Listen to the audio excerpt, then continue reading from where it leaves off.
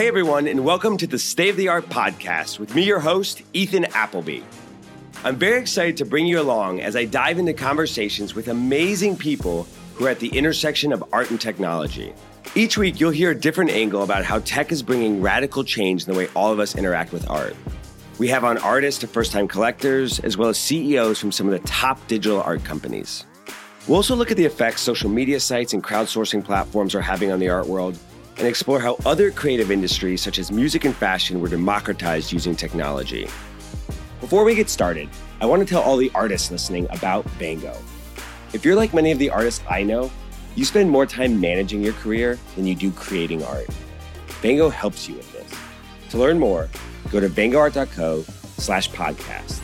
That's bango.co/podcast. And if you're looking for original art, Bango is an amazing place to find art from some of the best emerging artists. Now, in this episode, I'm excited to welcome the CEO of Framebridge, Susan Tynan. For those of you who have ever tried to buy a custom frame, you know how expensive and painful the process is. Framebridge uses technology to make the experience easy and affordable. And while Susan is new to the framing industry, using technology to deliver a better experience is nothing new to her. She worked at an Uber competitor and Living Social because as a mother and a busy professional, note she worked at the White House and has an MBA from Harvard, convenience has always been important to her. Today, I talked to Susan about why when launching a framing company, she felt she had to go big from the beginning, how the definition of art is changing, and what the most important advice she would give to an entrepreneur is. So please, allow me to welcome today's guest, Susan Tynan. Hi, Susan. It's great to have you on State of the Art. Thanks. I'm so excited to be here. You've worked at the White House, at Living Social, at an Uber competitor. I mean, you scaled businesses. Why framing? Like, why are you here? And were there any pivotal moments through that made you be like, this is why I want to go into this business? Yeah, I am solving a problem for myself. Yeah. Truly. Yeah. I had 4 national parks posters I took to get framed. It was a really intimidating process. Yeah. They cost $400 each. And sort of the insight came not at that moment, but later when I thought, well, I'll just never do that again. And I kept running into things that I wanted to frame.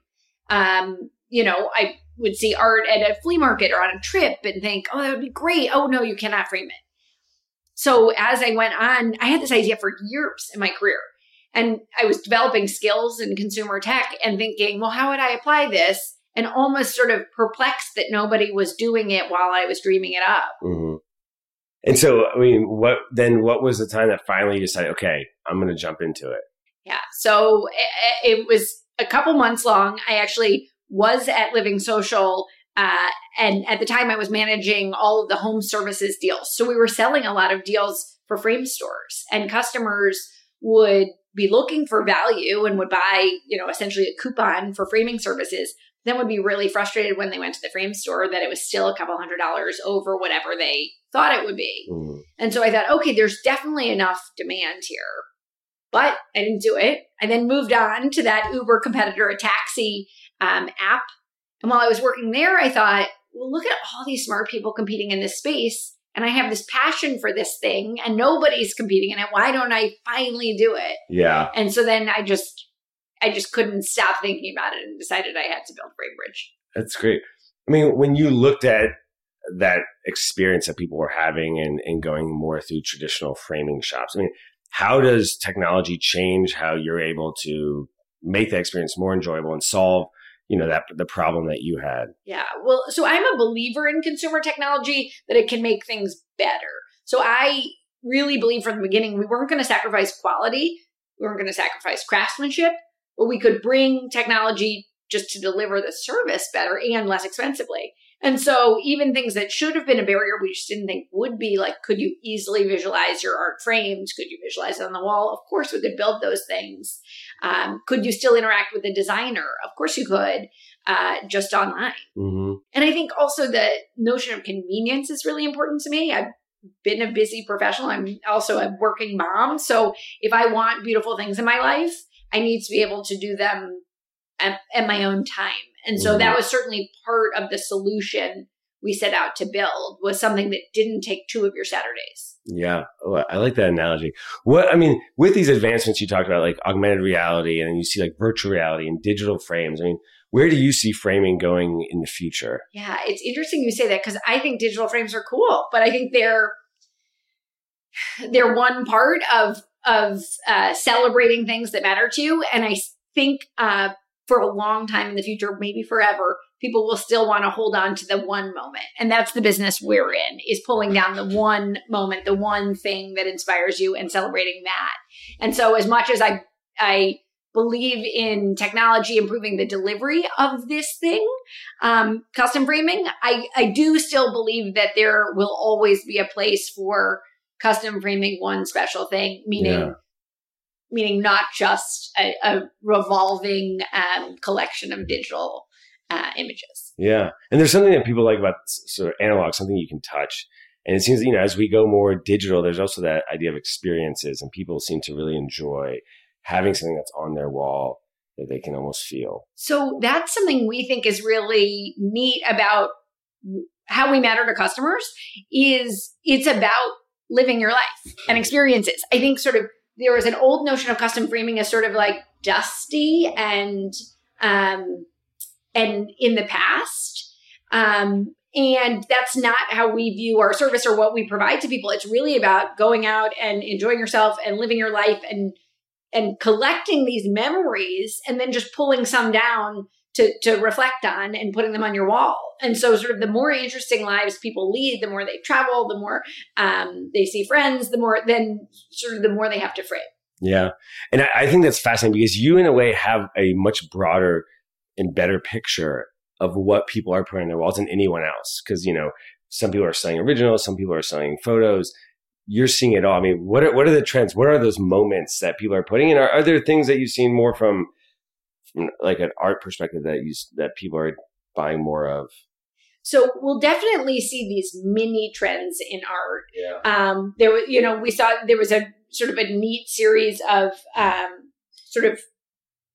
it was like a modern image, but of a old photo of Jackie and JFK. And we just all of a sudden saw all of these coming in. We thought, that's so interesting. What's happening there? So sometimes we see things like that, but then also we see a lot of sort of important cultural moments happen. Yeah. So we frame a lot of Hamilton playbills.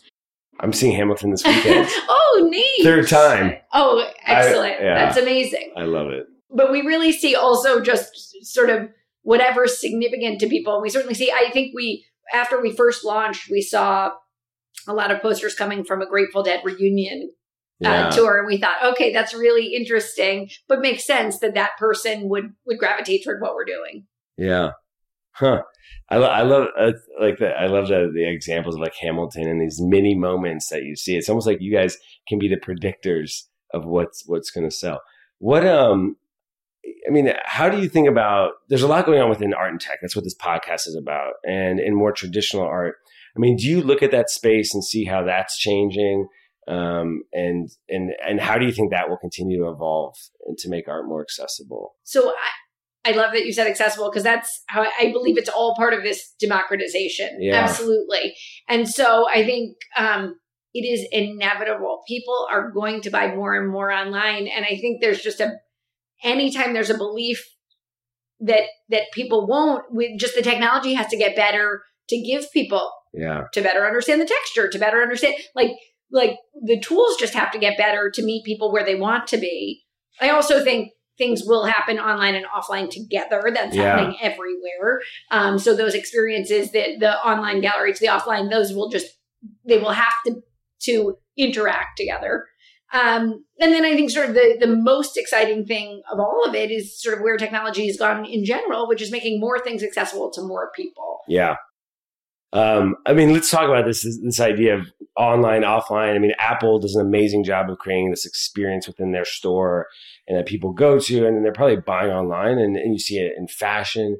Where do you see the future of galleries going, and that intersection of online, offline within sort of the framing and art space? Well, I think people have to view, again, a successful experience is one that meets customers, clients, wherever they are. And so again, I think I think we'll continue to see people going somewhere to experience something live and live together, but then needing to transact online due to just, the busyness of our lives. Yeah. Yeah. It's interesting. I mean, if you look back, some of the purists in music, when the radio came out, were afraid that people would stop going to live concerts. And obviously like the iPod happened. And if you look at it, the trend was quite the opposite, right? I mean, it was just that stepping stone to people actually, finding more artists or musicians that they liked. Well, think about people being scared what happens to an album, that there's really art in putting together an album. Yeah. Well, if you really believe in art, you believe that art sort of breaks through and sort of can break through sort of the next technology delivery system that doesn't change art. Art can be anything, can adapt to however people are digesting it, ingesting it. Yeah. And I think the more people that are buying and the more people that have that accessibility because of what online does, the more they will go to galleries and art shows and museums. Absolutely. In terms of market size, for sure. One of our real stated goals at the beginning of Framebridge was we wanted people to be able to consume more art. We wanted people to be able to see something that they loved and know that framing wasn't going to get in the way of them enjoying it. And so I think other technology solutions and are just new touch points to get more people in, which is, I think the goal. That's the goal. Yeah. Now, for all of you artists listening who want to be able to market yourselves like you are the most famous artist, Vango can help. Vango makes the entrepreneurial side of being an artist easy, saving you hours each week from the marketing and admin tasks so that you can focus on creating. In a way, Vango's like your virtual assistant or manager, and their killer feature is the ability to manage all of your online portfolios and storefronts in one place. They also create a website for you, show you who your collectors are, provide insights into what is selling, and they'll even help with your taxes. So, if you're an artist who wants to spend time doing what you love, go to vangoart.co/podcast to learn more. That's vangoart.co/podcast. And now, back to the episode. So I saw you recently on an interview on MSNBC, and you said how to be a successful entrepreneur, you need to listen to people, you need to build off the feedback that you get and not listen to the people who tell you not to pursue that idea. In the art space, I think it's, it hasn't taken off maybe as quickly as some people would have thought. I think we're getting close to that happening. I mean, is there anything else that you would tell specifically to people in the art and tech industry or just generally to keep working at or trying different things? I guess the advice really is sort of the same. If anyone believes there will not continue to be an intersection of art and technology, well, I think that's incorrect. I think you have to, if you believe in it, you have to keep iterating on exactly what works for people, what works for the artists themselves, what works for customers. But I think you can't be dissuaded by people saying that'll never happen, or what people love to say is these are the 25 people who tried and failed. That's something people love to tell you, and you definitely have to tune that out. And that's something you see right now, from VCs within the art and tech space, because there are a lot of gravestones out there, and I think in part that's because the technology just wasn't ready yet. Yeah, but in a lot of other sectors, we saw it. There's Pets.com, there's Webband, there were early iterations of a lot of online solutions that have ultimately worked today. It's, again, I think to say that anything won't have a major technology component to it is short-sighted. Yeah. And I like that. And one of the things that also when you built Framebridge, I understand that you really built it to scale. And can you tell us a little bit more about that and what that meant? It was a little bit nervy. And I joke in that, in startup language, everybody talks about the lean startup is really what you're supposed to do, which is really test your way into an idea. I really believed this was a big idea. And I believed that in order for people to really experience Framebridge and, roll up their art and mail it to us, it had to look good. The site had to be friction-free, beautiful. The packaging had to be well designed. Just sort of everything had to work, or we wouldn't even be able to test the concept. Yeah. And so we really did sort of build it all up front and build our own production. So we, from the very first frame to now hundreds of thousands of frames later, we've built every frame, our team. And that's been essential. One, at getting to know our customers and delivering a high quality experience. But yeah, it's in hindsight, I think it's kind of gutsy. Yeah, I like gutsy. I mean, what is that something that you think is unique to framing or to art? I mean, why do you think you felt that way? I think that might be unique to framing. We really wanted, because I think, look, in art, certainly the notion of a tailored, curated experience is important. I think there will be solutions. I personally, I don't know that Amazon eats the art world, you know, is the answer. Like, I believe they've tried and failed so far. Yes. Yeah. So I do think there are probably much smaller, successful models there. I think for what we were trying to do, we were trying to come in with just a higher quality service for a much lower price and much shorter time. And so that felt like we just had to do it bigger. Yeah. I mean, you know, what I've seen is, you know, artists are often perfectionists. And so they hold you to a higher standard. And because art is so aesthetic and visual, it does require, you know, platforms in the space, I think, to be held to a higher standard, which in your case, I think worked well. I think in others, it creates challenges because they go too far without maybe solving a need that's really out there. Yeah, that's an interesting perspective, but it's true in terms of the problem we're solving. Obviously, you know, preservation is one aspect of what framing does, but also just enhancing the aesthetic beauty of the thing is what we're doing in framing. So I always do say that, like, there's no touch point with us that can be sort of unattractive or undesigned because we have to be proving ourselves that we're people you would trust to make whatever your piece is even better. Yeah. I mean, in my experience using Framebridge, the thing that it enhances both the, you know, the sort of Apple experience where you get this beautifully packaged, you know, frame, you take it out, it's like it's ready to hang. So just that piece of it,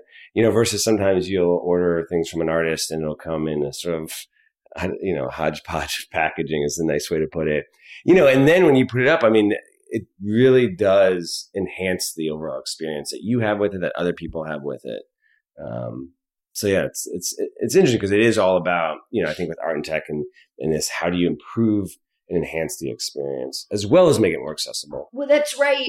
And we think about that a lot too, is not paving over the exact same way it was done. And so that was something we tried to be really thoughtful about. And certainly when you see what our product roadmap looks like, it is about serving customers the best way we can, but not replicating a frame store experience online.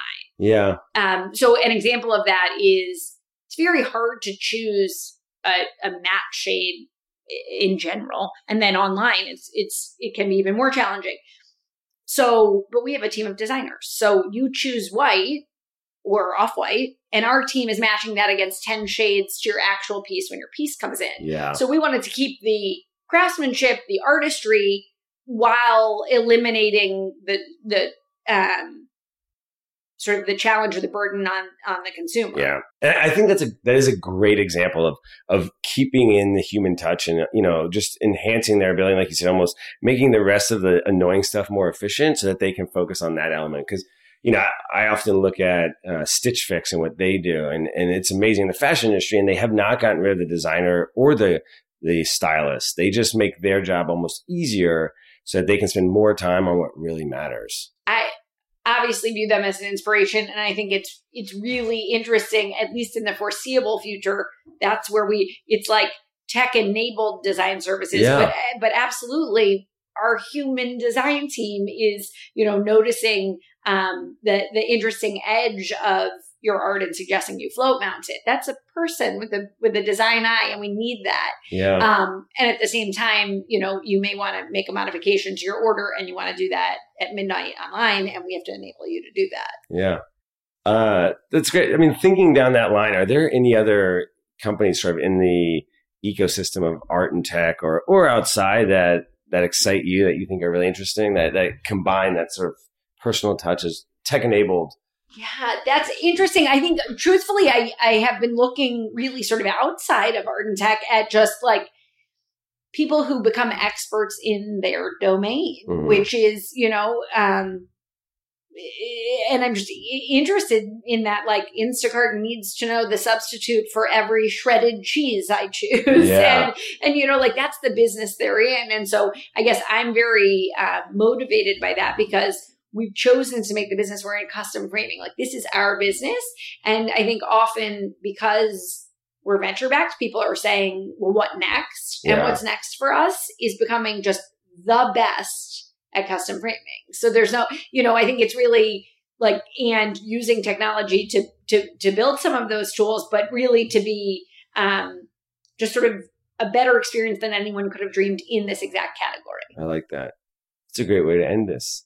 No, and I think, you're absolutely right. And I like the idea that you look outside of the space, because I think that's often, it's these analogous spaces that we can learn from and how they approach something to how, you can pull it in, like fashion, music, and groceries. All right. So before I let you go, can we jump into a quick rapid fire? Sure. All right. Did Obama use Framebridge to redecorate the White House when he added R2 in 2011? No. Wait. Framebridge came after Obama, but we have seen some pretty cool people. Like we know Ruth Bader Ginsburg has some Framebridge items. She's gifted them. So we do know there are some cool, influential people who have celebrated key moments with us. All right. These get a little bit harder here. How many championships will LeBron win? Oh, this year. One more. One more? Oh, one more with the Cavs. Sorry. Okay. One more with the Cavs and then 2 with LA. Okay. There you go. What's your guilty pleasure? Oh, television. Yeah. I laugh because everybody who's in any way in art or tech, if you're at all interesting, you say, I don't have time for TV. And I'm always like, oh yeah, I make time. Yeah. All right. I like it. What's your favorite superhero and why? So Batman, obviously he does good work, but I get sort of the brooding motivation. Yeah. All right. Last one. What's your either life motto or favorite Sia lyric? Oh, great questions. All Sia lyrics are like my life motto, but I do have a favorite life motto, which is you always have a little more. And I know that's ridiculous, but I think in the entrepreneurial journey, you get beaten down so much that you just need a mantra to keep you going and to know that like energy, you can regenerate energy. Like it's up to you to build yourself up and keep going. Beautiful. Susan, it's been a pleasure having you on. The first Wahoo. Thank you so much. Thanks so much. So don't forget to visit Framebridge at framebridge.com or on Twitter at Framebridge. And if you enjoyed this podcast, please rate and review it. Leaving a review is super easy, and it helps listeners like you discover the podcast. Oh yeah, and don't forget to check us out at State of the Art on Twitter for behind-the-scenes photos, a sneak peek to next week's episode, and really cool art videos you're going to want to show your friends. Thanks again to Vango for sponsoring this episode, and to all of you for listening. Remember, if you're an artist looking to create more, or a buyer wanting to enrich your home with original art, visit vangoart.co/podcast and save 30%.